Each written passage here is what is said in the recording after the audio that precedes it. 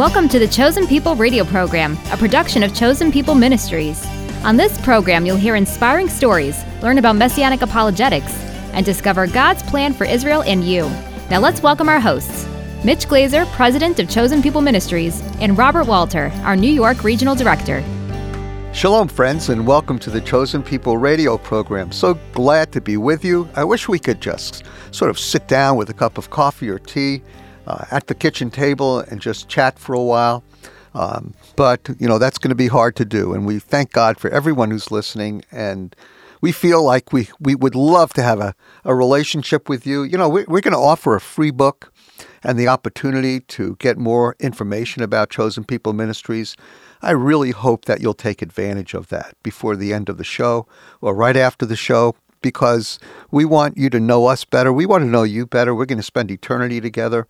And I just love having fellowship with those who love the Lord, love the Bible, and love the Jewish people. And so I'd just like to find a way to meet some of you and get to know you. So the best way we have right now is for you to connect with us. So please think about that as we go through our study today. Now, I also hope that along with a cup of coffee or tea, you have an open Bible, because we're going to be looking at the text, and that's kind of a hallmark of Chosen People Ministries. We are text people. We're Bible people. And we always want to come out of a Bible study knowing more about the Bible, not knowing more wonderful stories, although I've got some good ones about my new grandson. But I think that it's more important to know about what is being said in the Word of God. And to help us do that is Bobby Walter, the leader of our work in New York City. And Bobby has a lot to share today. And so, Bobby, glad to have you on board. Yes, thank you, Mitch. Shalom, and shalom to all of our listeners. As always, we're grateful that you're joining us. And Mitch, as we, sort of continue in this new series where we're talking about just the Jewish backgrounds of some key events that unfold in the life, ministry, the death, burial, resurrection of Jesus as found in the Gospels. We're going to really move into a section that I've come to appreciate more and more because it is, so Jewish. And that's in Luke chapter 2. Right, so I know you want to kind of. I do. Yeah, why don't you pick up for us here? I'll spin it up.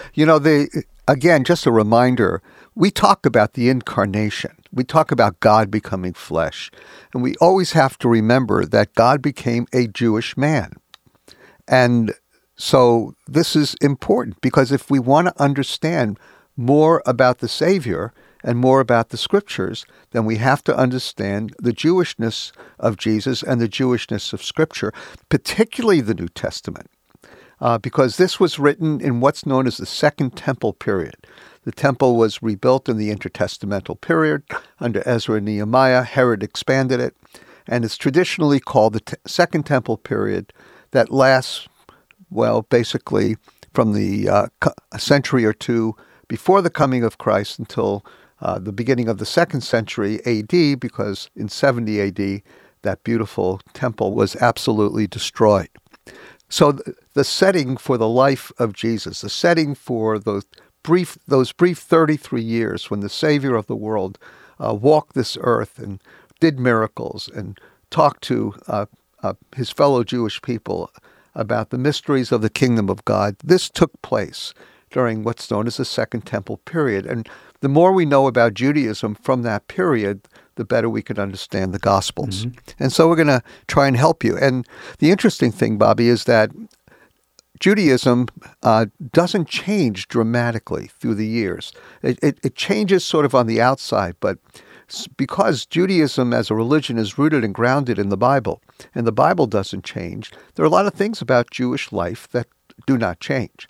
And let me give you one illustration. So, as predicted by the prophet Micah, "But thou, Bethlehem, too little to be among the clans of Judah, one will go forth from me to be a ruler in Israel, whose goings forth are from long ago, from the days of everlasting." Mm-hmm. That's Micah 5:2. And we understand that God would be born in Bethlehem. A ruler in Israel will be born in Bethlehem. Beit Lechem, the house of bread.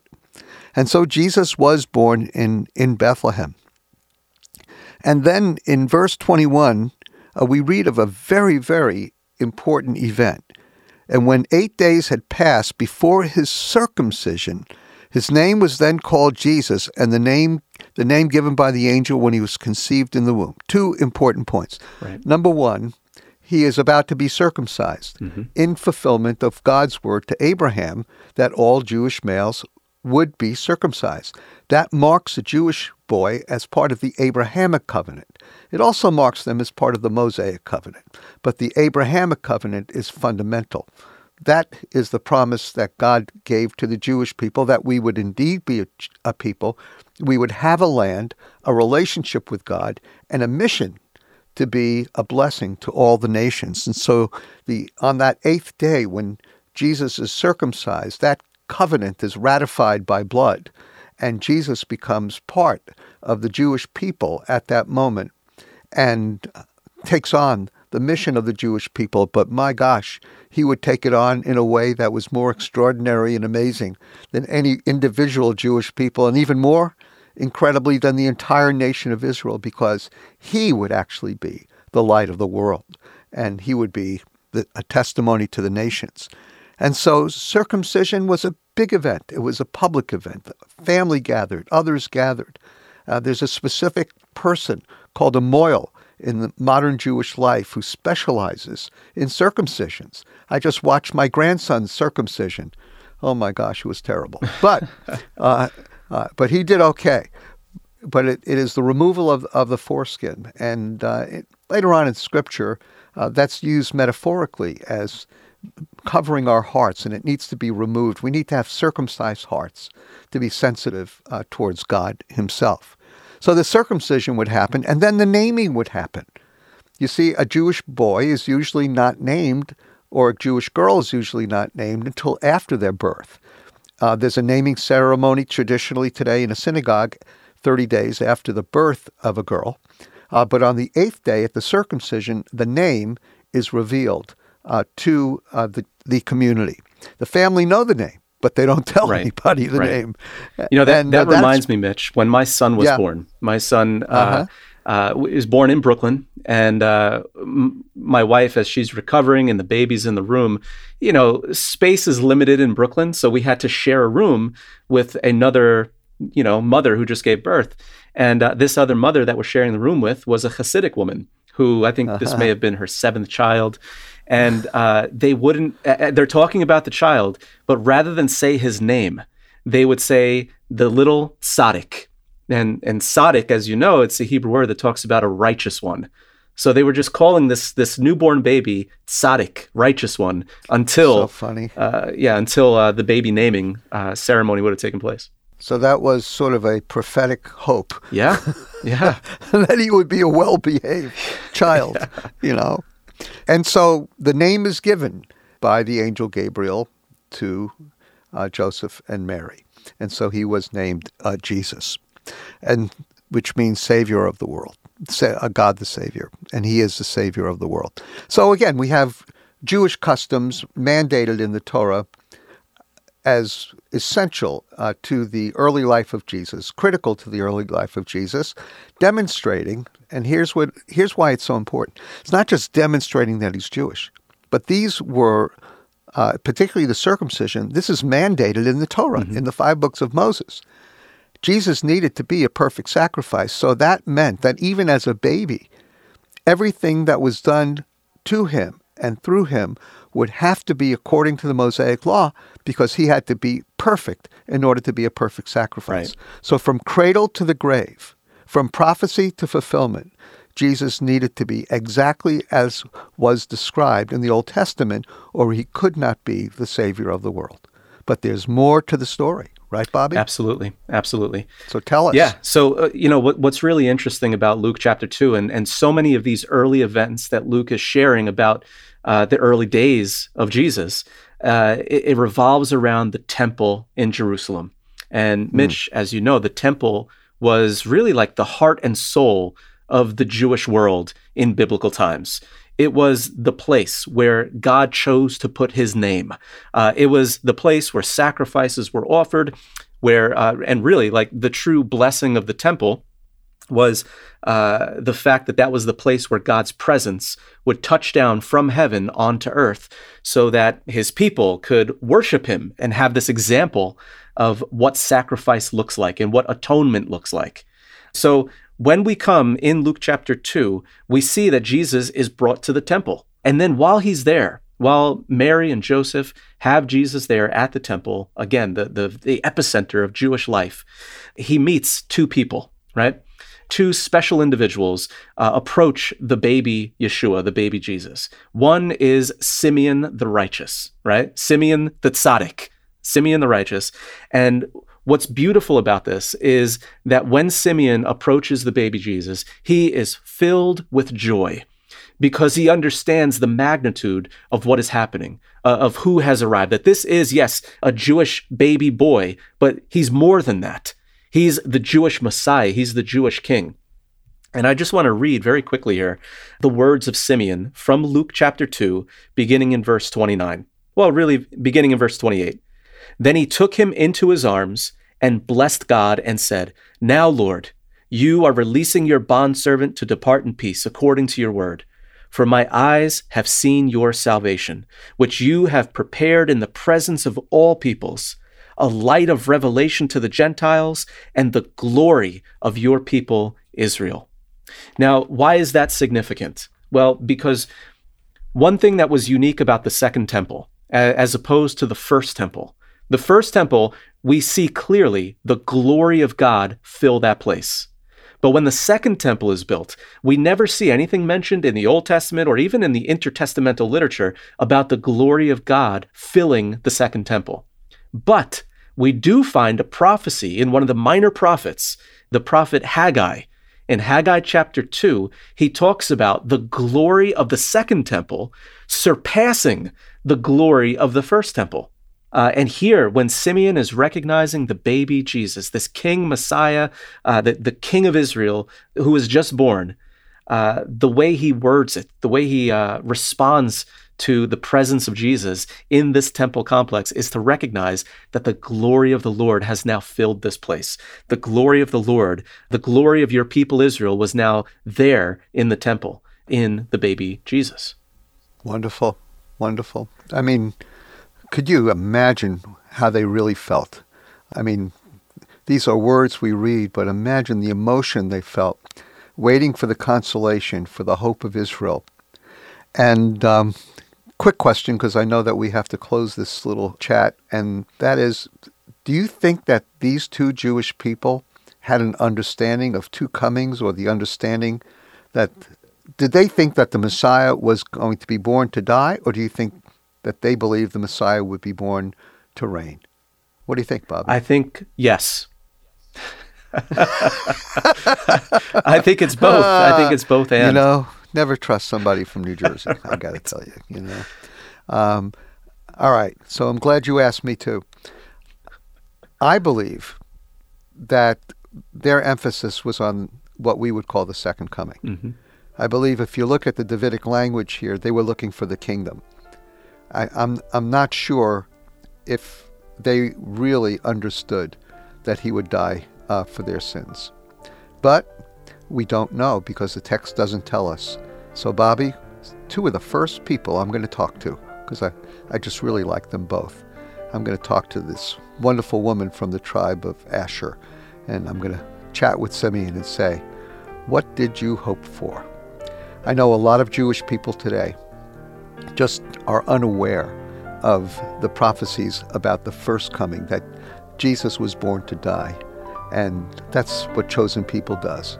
We proclaim the good news to our Jewish people that the Savior has come once to die for their sins and is coming again to reign as King.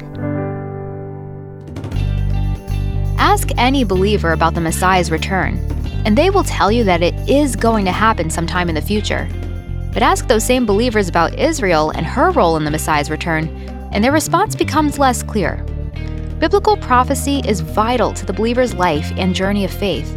And knowing that the Messiah is returning and Israel has a future in the millennial kingdom is part of the reason we're offering Dr. Harold Sevener's book, Daniel, God's Man in Babylon, for free this month. Discover the timeless truths about God's plan for the land and people of Israel when you visit us online at chosenpeople.com/radio. Or ask for the free book, Daniel, God's Man in Babylon, by calling 888-293-7482. That number again is 888-293-7482. Here at Chosen People Ministries, we want to educate and equip believers all over the world so that we can hasten the Messiah's return and restore the kingdom. New York City, home to an estimated 1.6 million Jewish people.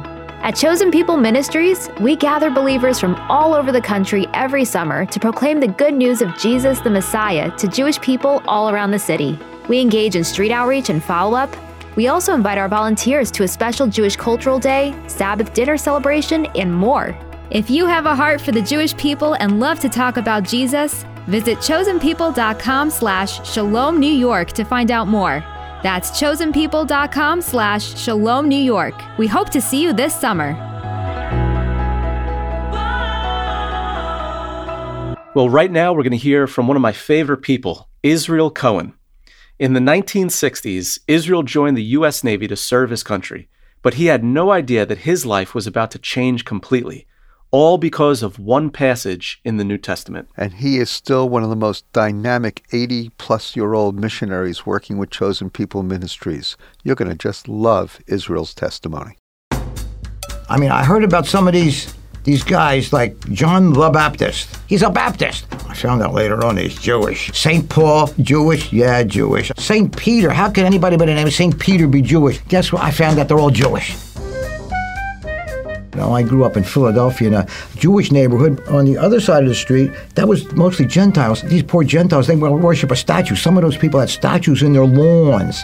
At the age of 8 years old, I joined the Cub Scouts, which is part of the Boy Scouts. They still probably have this today, a magazine that's called Boys Life Magazine. And in that magazine, they had the instructions on how to build a crystal radio. I was so excited. It was like I was in heaven with this radio that worked. I would rush home from school and put on the earphones, and I was hearing these people talking about Jesus on the short wave. They were like, at the same time, I was preparing for my bar mitzvah, and my rabbi told me, never believe in Jesus and never read the New Testament. That's a Gentile book, and Jesus is for the Gentiles.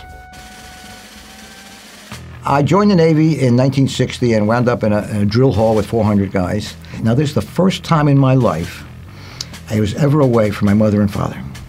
They taught me how to smoke a cigarette. I was coughing like crazy. They said, real sailors drink whiskey. And that was burning my throat. I did it because I wanted to be a real sailor. I wound up getting drunk every night. Wound up going out with women that I shouldn't be doing. Sometime deep down inside of me, I was saying, man, this doesn't feel right. Something's wrong here. This doesn't seem right. You see, when you join the Navy, I don't know if they do this today anymore, but this was back in 1960. We were naked and had our hair shaved, and then we went through the line to get our uniforms and stuff. And at the end of the line, they said Catholic, Protestant, or Jewish. So they gave you a Bible. I had my Tanakh. I had my Jewish scriptures. I don't know what you do with the Bible. I thought, it might be like a rabbit's foot, good luck charm, or maybe it'd be like my grandmother's chicken soup. Anytime I was sick, my grandmother said, have some matzo ball soup, have some chicken soup. I said, will it help? She said, it couldn't hurt, I said, well, I have a Bible. Will it help? Well, it couldn't hurt, One of the sailors that I was with in the Navy said to me, you're Jewish, right? I said, yeah. Do you have a Bible? I said, sure, I have a Bible. They gave it to me when I joined the Navy. He said, let me see your Bible. And he turned in my Bible to Isaiah chapter 53. He said, here, read this.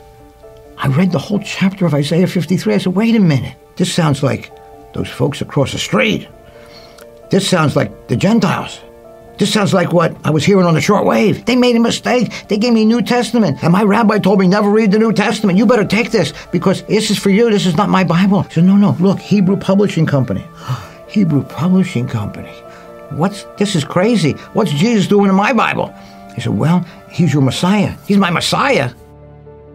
I was shocked, and he said, would you like to read about that in the New Testament? I said, well, I can't read the New Testament because my rabbi told me never read the New Testament. And he looked around over here, and he looked over here, and he says, I'll make a deal with you. If you don't tell your rabbi that you read the New Testament. I won't tell him either. I thought about that for a minute.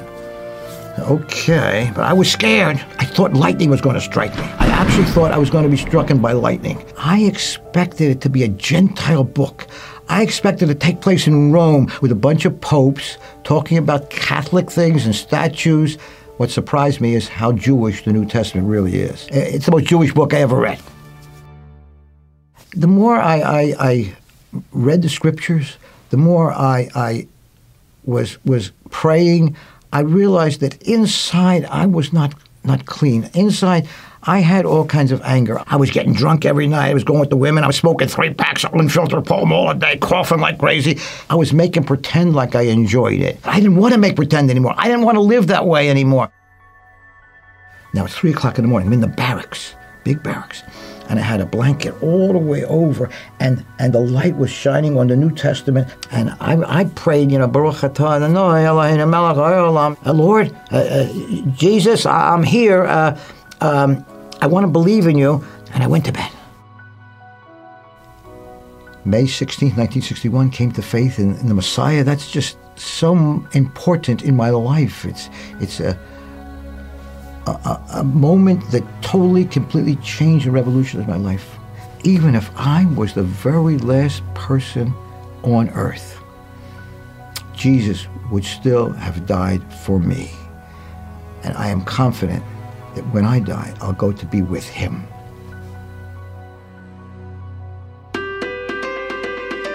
Shalom, friends. This is Mitch Glaser, president of Chosen People Ministries. There is a growing movement of the Holy Spirit among second-generation young adults, and we have a great ministry to these folks. There are hundreds of them. There's a beautiful commercial center, 2.5 times the size of what we have now, that'll seat over 150 people. We have space for children's work. We have space for a cafe. And so pray over the center. We'd love to have you come on a Chosen People trip. But I know that you'll want to be involved in one way or another to help the gospel go out in power to Israel. To learn more about this new, exciting project, visit chosenpeople.com/Tel Aviv Center. That's chosenpeople.com/Tel Aviv Center. Partner with us to bring the love of Yeshua to Israel today.